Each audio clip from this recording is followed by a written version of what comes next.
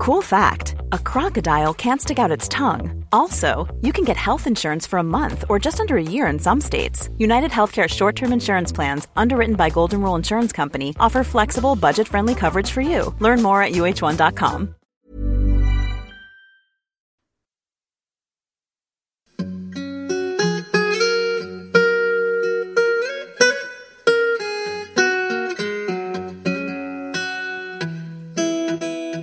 Hello everyone, and welcome to the History of England, episode 1.7, Conversion.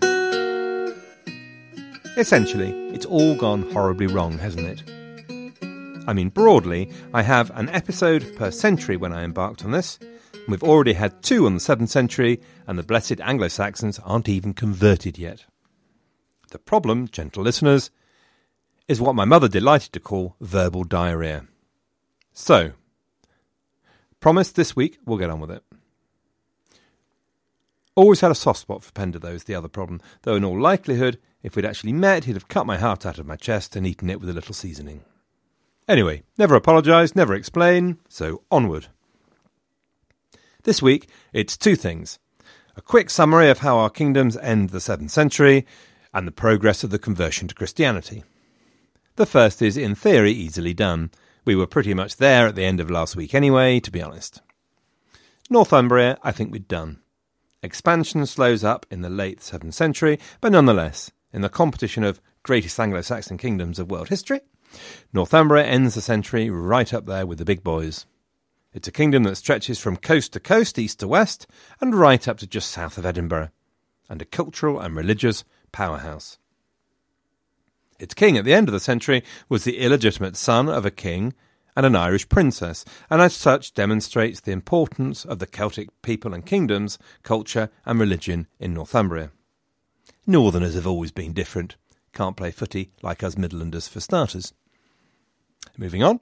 After being hustled off the field of Winwade in 655 by a couple of loyal thanes pretending to be peasants, Wulfhere made the greatest comeback since Lazarus. And really, I ought to spend a deal of time talking about him. He's a bit of a god. But it's White Rabbit time, seriously. I can feel my brain dribbling out of my ear, and if we finish this episode still in the 7th century, the rest will come out with it. When Jackie, Buffy and Will wrote that song about lifting Mercia up where we belong, it was clearly Wulfhere they were talking about, rather than love. Wulfhere re-established the line of Penda within 3 years of Winwade. And by the time of his death in 675, Mercia included the kingdom of Lindsey, bossed East Anglia and the East Saxons, rode roughshod over the Jewissa south of the Thames, and even onto the Isle of Wight. Unlike Dad, Wulfhere was also Christian. And finally, and interestingly, it looks as though it's under Wulfhere that London becomes a Mercian town. It all went seriously pear-shaped at the end of his reign, with a nasty defeat at the hands of the Northumbrians, but no matter, succession moved to brother Aethelred, who put things right again. Although, having said that, clearly everything wasn't plain sailing, since his wife was, quote, murdered by her own people, the Mercian chieftains. Bede quite often lets fall these one-liners, behind which is clearly a story we all want to know about, but is completely unrecoverable.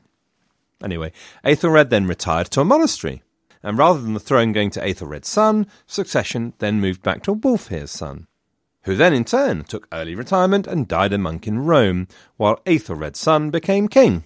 It's all terribly grown up and English. After you. No, after you, please. But also summarises the attitude of who's in line for the throne. You draw from the pool of Aethelings. It's not necessarily the eldest son. Without wanting to summarise too much, East Anglia basically does her own thing, which is East Anglia all over to this day, but essentially plays second fiddle to Mercia. Kent remains largely independent and rich, but given her position tucked away in the bottom right-hand corner, her opportunity for expansion was strictly limited. As for the South Saxons, well, it's a tiny place, no records. Essentially, no one hears anything of her except for when one of the big boys walks all over her. I exaggerate for effect, but not much. All of which brings us to the Jewissa, that lot south of the Thames, west of the South Saxons, and east of the British kingdoms in Devon and Cornwall. To history, of course, it's a place known as Wessex, and that change probably happens in the short and rather colourful reign of a man called Caedwalla. which is a chance to tell you the story. Last time we ended by talking about how much more structured Anglo-Saxon kingdoms were becoming, which is true, but I'd hate to give you the wrong impression, and give you the idea that England was not still bandit country and fertile ground for adventurers. In particular, for anyone with a smidgen, however smidgeny, of royal blood in their veins. Also, I'd hate to give you the idea that every royal family was like Mercia, politely passing the crown around on the basis that the best man won. So, let me tell you the story of a colourful character of the Jewissa, Caedwalla. Though before I do, I might note a couple of things. Firstly, after Penda had descended on the Jewissa and given them a beating for rejecting his sister, things got a little crazy in the land of the Jewissa. Their lands were made up of a number of regions, Wiltshire, Hampshire, Somerset, for example, and those regions seem to have been semi-autonomous at this time, with each of them in turn providing a king for the whole of the Jewissa. So that's one interesting thing about the way that Wessex used to be organised. The other interesting thing is that one of those, gasp, is a woman, Saxburga. The entry in the Anglo-Saxon Chronicle is very flat in tone. 672, King Cenwalh passed away, and Saxburga, his queen, reigned for 1 year after him. The implication in this terribly laconic and unexcitable entry is that there's nothing terribly unusual about this concept. And it's also worth noting that there are later queens who are crowned as co-rulers in Anglo-Saxon England, as opposed to queen consorts. And that speaks of greater latitude and equality for women than in later Norman times. Having said that, Saxburga is the only queen that appears in the Anglo-Saxon regnal lists, so let's not hang out the bunting quite yet. Anyway, back to Caedwalla. Caedwalla was an atheling of the Jewissa. The king of the Jewissa at the time was Centwine. And at the time, a very broad story of the Jewissa in the 7th century has been of a second league nation, fighting it out for bragging rights on the eastern edge of their kingdom with Kent and the South Saxons, gradually pushing the Celts backwards in the southwest, Devon and Cornwall, and arguing furiously with Mercia over their northern boundary, which gets established as the River Thames essentially, but it goes back and forth a bit. We know about Caedwalla from Bede, who records the epitaph for us. This epitaph goes like this. His high estate, wealth, kin, a mighty crown, his strongholds, chieftains, spoils, his own renown, and that of all his sires Caedwalla forsook, inspired by love of heaven that he might look, a pilgrim king on Peter and his shrine. Which I think counts as doggerel, but anyway, essentially, to go back to the beginning, in his youth, Caedwalla the Atheling was a spare, and for whatever reason, an inconvenience, in the way, a problem. He was also, incidentally, a pagan in a country that was now officially Christian. So like the young lion cuffed about by the alpha male, he had to leave the pride, and we find him hanging out in what used to be the grubbiest, grottiest, and most inhospitable regions of the southeast, the Chiltern Hills and the Weald of Sussex. Actually, it sounds as though he was thrown out. Caedwalla, however, was not happy with a life most grubby, so he scraped together a following, including his brother Mool, dusted down his atheling certificate and headed for the easiest target, the South Saxons. Mool and Caedwalla didn't hold back. Bede tells us that he, quote, wasted the province with slaughtering and plunder, which would explain why the great men of the South Saxons were not happy with this piece of banditry by an atheling of the Jewissa, and before you can say knife, Caedwalla was forcibly removed from the land of the South Saxons and was back in the wilderness. So, back he headed to his own tribe, the Jewissa. And would you believe it? In 685, he tipped up as their king. We don't know exactly what happened, but burning and destroying was on his mind, so the very next year, 686, he decided to head for the Isle of Wight and do some pillaging there.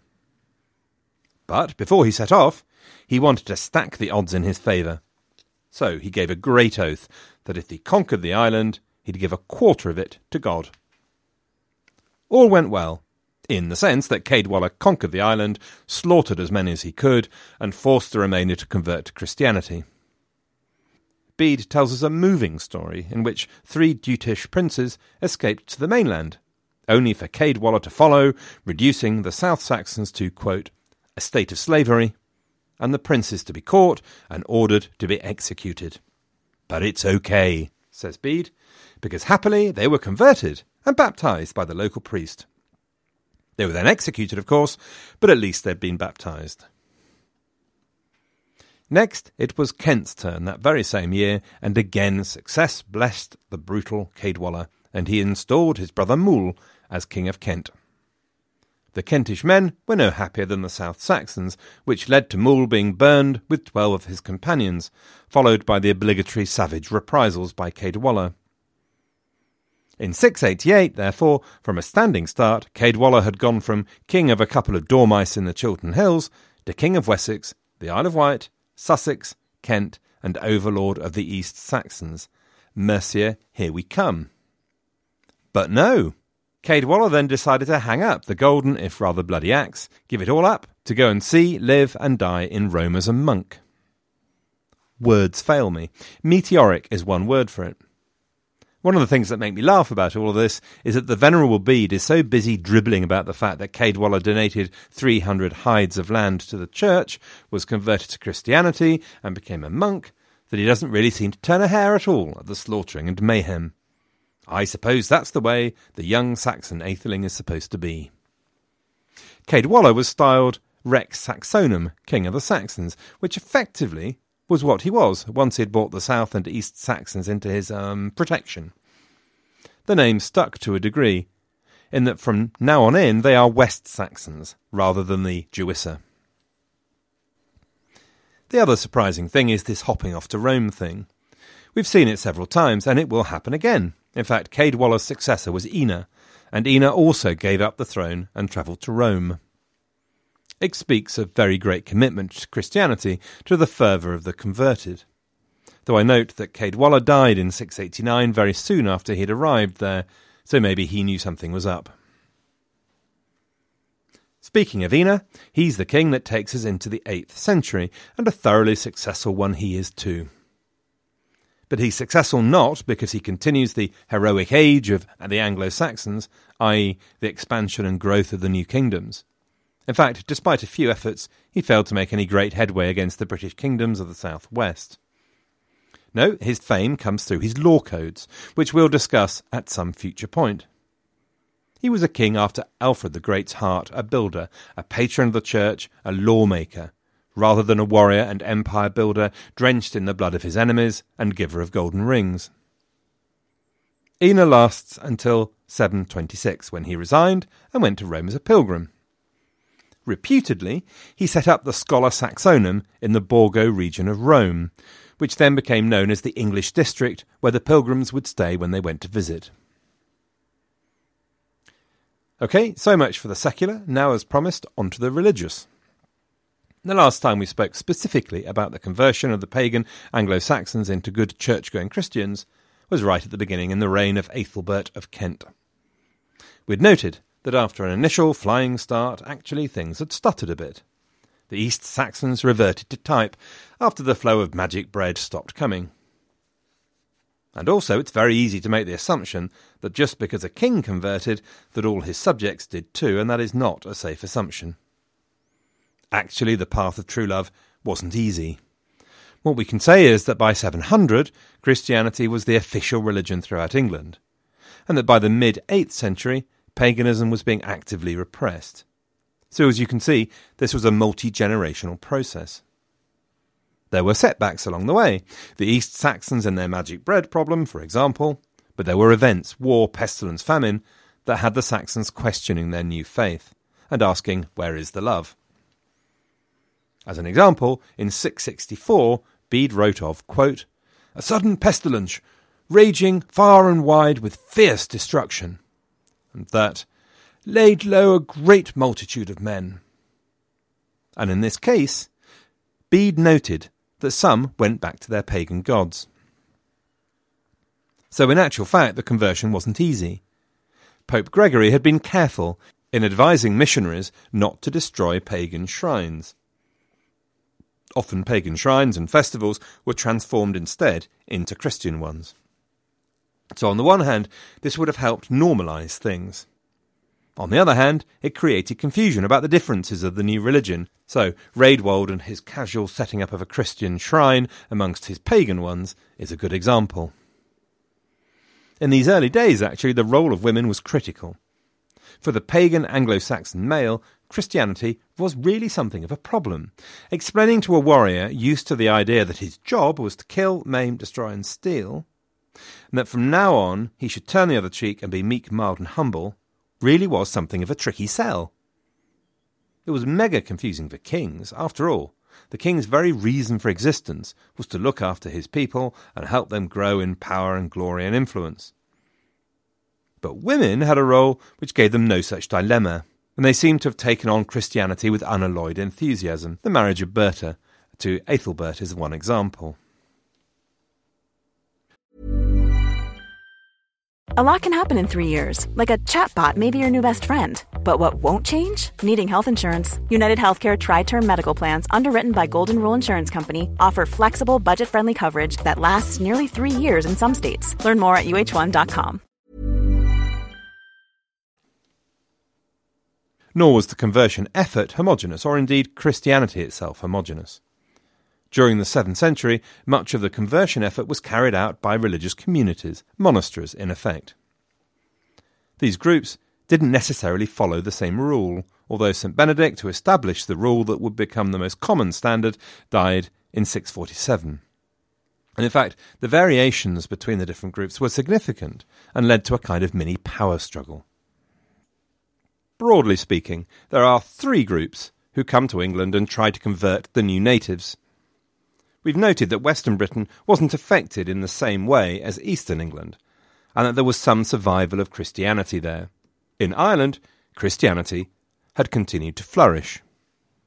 The Irish practice held that pilgrimage was central, and that this meant a lifetime away from family and Ireland. There was a very strong strand of the ascetic in the Irish tradition and the search for solitude. There was also something of the fire and brimstone approach, which had pagan Anglo-Saxons quaking once they got going. Irish monks and missionaries worked away amongst the Picts as well as the English, and had been in northern Britain in particular for a couple of generations before those glory boys of St. Augustine turned up. The most famous of them, St. Columba, set up a monastery on Iona, an island in the Inner Hebrides in western Scotland. And by the later 7th century, Iona sat at the centre of a network of monasteries throughout Ireland, Scotland and northern Britain. As we've seen, links between the Northumbrian kings and the Irish were close, such as Oswald's 15-year exile there. And then, in 635, another famous Celtic monk, Aidan, established another monastery on Lindisfarne, an island off the east coast of Northumbria, which would be central to Northumbrian culture and religious life. No history of the conversion would be complete without then mentioning St. Cuthbert, and sorry if this is something of a digression. Cuthbert, to some degree, seems to have also come from the Irish tradition, and was a monk and early bishop of Lindisfarne in the 7th century. Until the arrival of one Thomas Becket, many centuries later, the cult of St. Cuthbert was the most popular and famous in England. In his first few centuries, Cuthbert's body and shrine was seriously peripatetic, wandering away all over the place, partly because of the Vikings, but also partly because, well, there just seems to have been something of a wanderlust problem. Eventually, the story goes that in 995, when Cuthbert's body was on the move again, suddenly the saint's body became too heavy for the priests to move. Given his 3 centuries of wandering about, I can understand Cuthbert's feelings. Enough! So, a few days of fasting and mathering by the attendant monks followed, during which, thankfully, Cuthbert appeared in a dream and said he needed to go to Dunholm. Unfortunately, he failed to give directions, which was a shame. Dear, oh dear, more mathering ensued. Then fortunately the monks came on a milkmaid, looking for her dun cow, which she thought was on Dunholm, which turned out to be a rather special wooded hill on a peninsula in a bend in the River Wear, which ended up, in turn, becoming the city of Durham, with a long and glorious history ahead of it, as the centre of the Palatinate of the North, where the Normans would build the most stunning cathedral.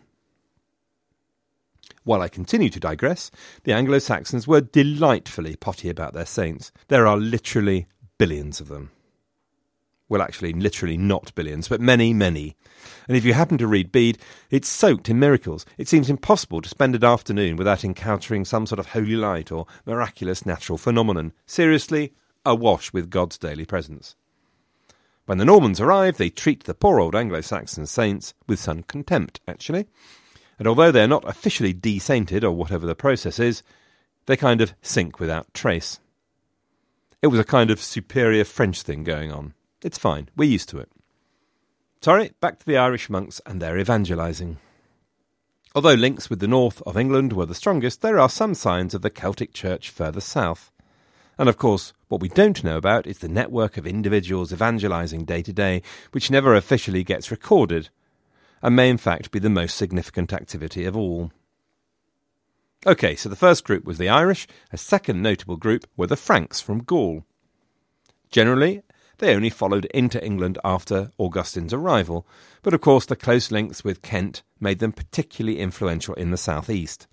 And just as Northumbrian exiles often ended up in Ireland, so did Kentish exiles end up in Frankish courts. Many of the liturgical differences are too technical for me to get enthusiastic about, but the Franks, and indeed Italians, tended to emphasise the grand display and ceremonial more than the ascetic Irish tradition, the rich secular role of the bishop, as well as his religious role. Third, of course, were the Italians, sent by Pope Gregory the Great from Rome in answer to Athelbert's appeal. Italy, though a shadow of its former self, was still light years ahead of England in the richness of its economy and towns, with a relatively large pool of highly educated religious men who could form part of a mission. But actually there is a fourth group. Despite Bede having something of a go at the British for not converting the Anglo-Saxons when they arrive, it's very likely that in fact this did happen to some degree at least, especially in the western regions of England, where the proportion of the population that derived from the existing British population was probably higher than in the east. The kingdom of the Huissa, for example, seems to have been Christian earlier than the rest of Mercia, though that could be Penda's fault, of course. So one of the problems, then, was that there was more than one tradition evangelising to the ordinary people. Now, some of these differences are in fact ironed out at the famous Synod of Whitby in 664. The Synod of Whitby effectively chose the practices of Rome over that of Iona and Ireland, and moved the northern diocese to York rather than Lindisfarne. It is easy to overrate the Synod of Whitby. In one sense, it's just one of many convocations sorting out many rules and regulations at the time. And there are signs that even in Ireland the practices of Iona were being replaced anyway by the practices of Rome. But the Synod of Whitby was definitive, and brought an improvement in clarity. The other thing that's worth mentioning about the Synod is that the role of the kings in the whole process, actually, was absolutely central in both debate and decision-making. One thing always to remember about Anglo-Saxon England after the conversion is the closeness of church and state. There's little of that separation we expect to see between the two. Abbots, abbesses like Hild of Whitby, bishops and archbishops were an integral part of the King's Great Council of the Wise, and it's a tradition that will continue well into the early modern age. The likelihood is that village by village during the 7th and 8th centuries there is much confusion about the practice and rules of the new faith. In one of Bede's writings, a community in Northumbria complains, quote, "How the new worship is to be undertaken, nobody knows." And there would have been many communities well into the 8th century where a priest or bishop very rarely came. The work of one of the most influential of the early church leaders, Archbishop Theodore, survived, laying down a series of rules and advice which gives some insight into the confusion caused by the new religion and some of the bizarre rules it imposed, bizarre at least for the pagan mind. So, for example, no sex during Lent. Why? And for 3 days before communion. Why? Forbidding a man to see his wife naked. Why? And the complex rules about consanguinity, including the fact that you couldn't marry godparents even if they were close to you in age. And meanwhile, people gave up the old habits very slowly and reluctantly, if at all. Theodore was horrified that English women, when attempting to cure fevers, placed their daughters on rooftops or in ovens.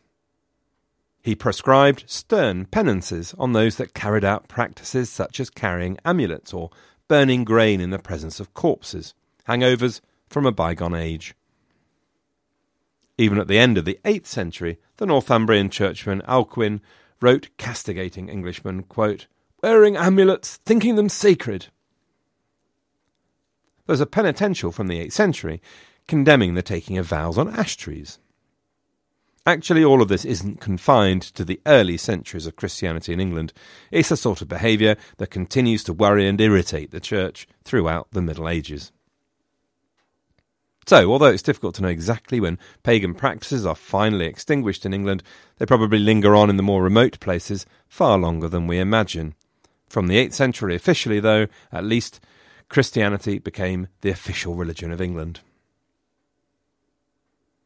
Anglo-Saxon England then had all the attributes of the newly enthusiastic and newly converted, and went slightly potty with their new religion. Now, don't get me wrong, there are good, hard-headed reasons why the Anglo-Saxon kings lead and approve the conversion. Those Anglo-Saxon kings of yesteryear were, in fact, not just hat-racks, they knew what they were about. As we've mentioned, they were eager to add the patina of Romanitas to their rule. They loved the access to writing skills, the aura of godly approved kingship that gave them gravitas. They dribbled at the prospect of a network of priests all singing their praises to their subjects. All good. But there's a flavour of belief and enthusiasm that just feels different, even to the later, still madly religious Middle Ages. One sign of it is the delightful stream of English kings we've talked about ending their days in monasteries or in Rome. You've got to admire King Siebert of East Anglia sticking up for his new religious pacifist principles as Penda's axemen carved him up.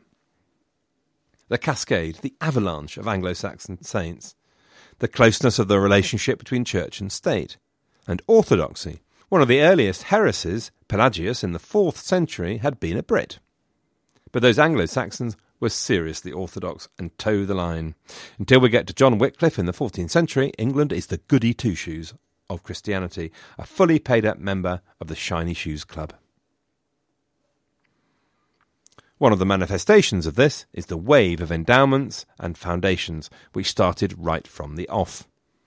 Bede noted of Ethelbert that he gave many gifts to the bishops of each of these churches and that of Canterbury, and he also added both lands and possessions for the maintenance of the bishops' retinues.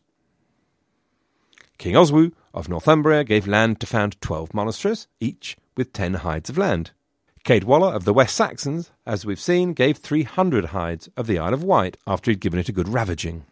The great monasteries, such as Monkwearmouth in Northumbria, came with scores of hides of land. These grants also created a new format of landholding in Anglo-Saxon England. So last week we talked about lane land, the normal way that the Crown gave grants to its followers, gifts for their lifetime. Now the church wasn't having any of that, and understandably. If a church needed 10 hides of land to maintain it now, it was going to need that forever. After all, no one would ever conceive of a church being closed and converted into high-value residential accommodation, surely. So what happened is that the book insisted that the land was granted in perpetuity, and they wrote it down. This therefore becomes known as bookland, literally written in a book. The church became adept at maintaining their charters, and indeed adept at forging charters, all for the greater glory of God, of course. But this concept of permanently alienating land seems to have been a little tricky for the Anglo-Saxons to grasp. There's some evidence that the permanent alienation of land gave some kings a problem, as enthusiasm outstripped supply. Thanes and kings insisted on continuing to believe that giving away land didn't really mean giving away land, or it certainly didn't mean that they gave away all their rights. And so, for example, they continued to expect to be able to appoint the priest to the church they'd endowed with their land. Anglo-Saxon England acquired a church administrative structure as well, of course. There was a single archbishop initially, which reflected the Roman diocese, until Pope Gregory III in 735 set the cat amongst the pigeons and created one at York as well, leading to many happy centuries of arguing about the precedence between Canterbury and York. Bishoprics were created and usually reflected the tribal formation and nature of the country. Every king wanted their archbishop, and sometimes that meant their cathedra were movable. I think that brings us to the end of this episode and to the end of the 7th century. Though maybe one more thing. In Ethelbert's law code of 600, the church was essentially fitted into the existing system of customary laws by a church eager to establish itself. In 695, at the end of the century, there's another set of laws in Kent, by King Wichard this time. These laws include sections prohibiting pagan sacrifice, enforcing Christian marriage, the Sabbath, and banning the eating of meat during prescribed feasts. England was now essentially Christian, or at least officially Christian. Thank you so much for listening, everyone. Next time we'll have an episode about the revival of towns and the economy, and take a wee nibble at the 8th century. Don't forget to hop along if you get time to see what the Agora Podcast Network are doing, a group of independently minded podcasters to which I belong. The website is at agorapodcastnetwork.com. Good luck, everyone, and have a great couple of weeks.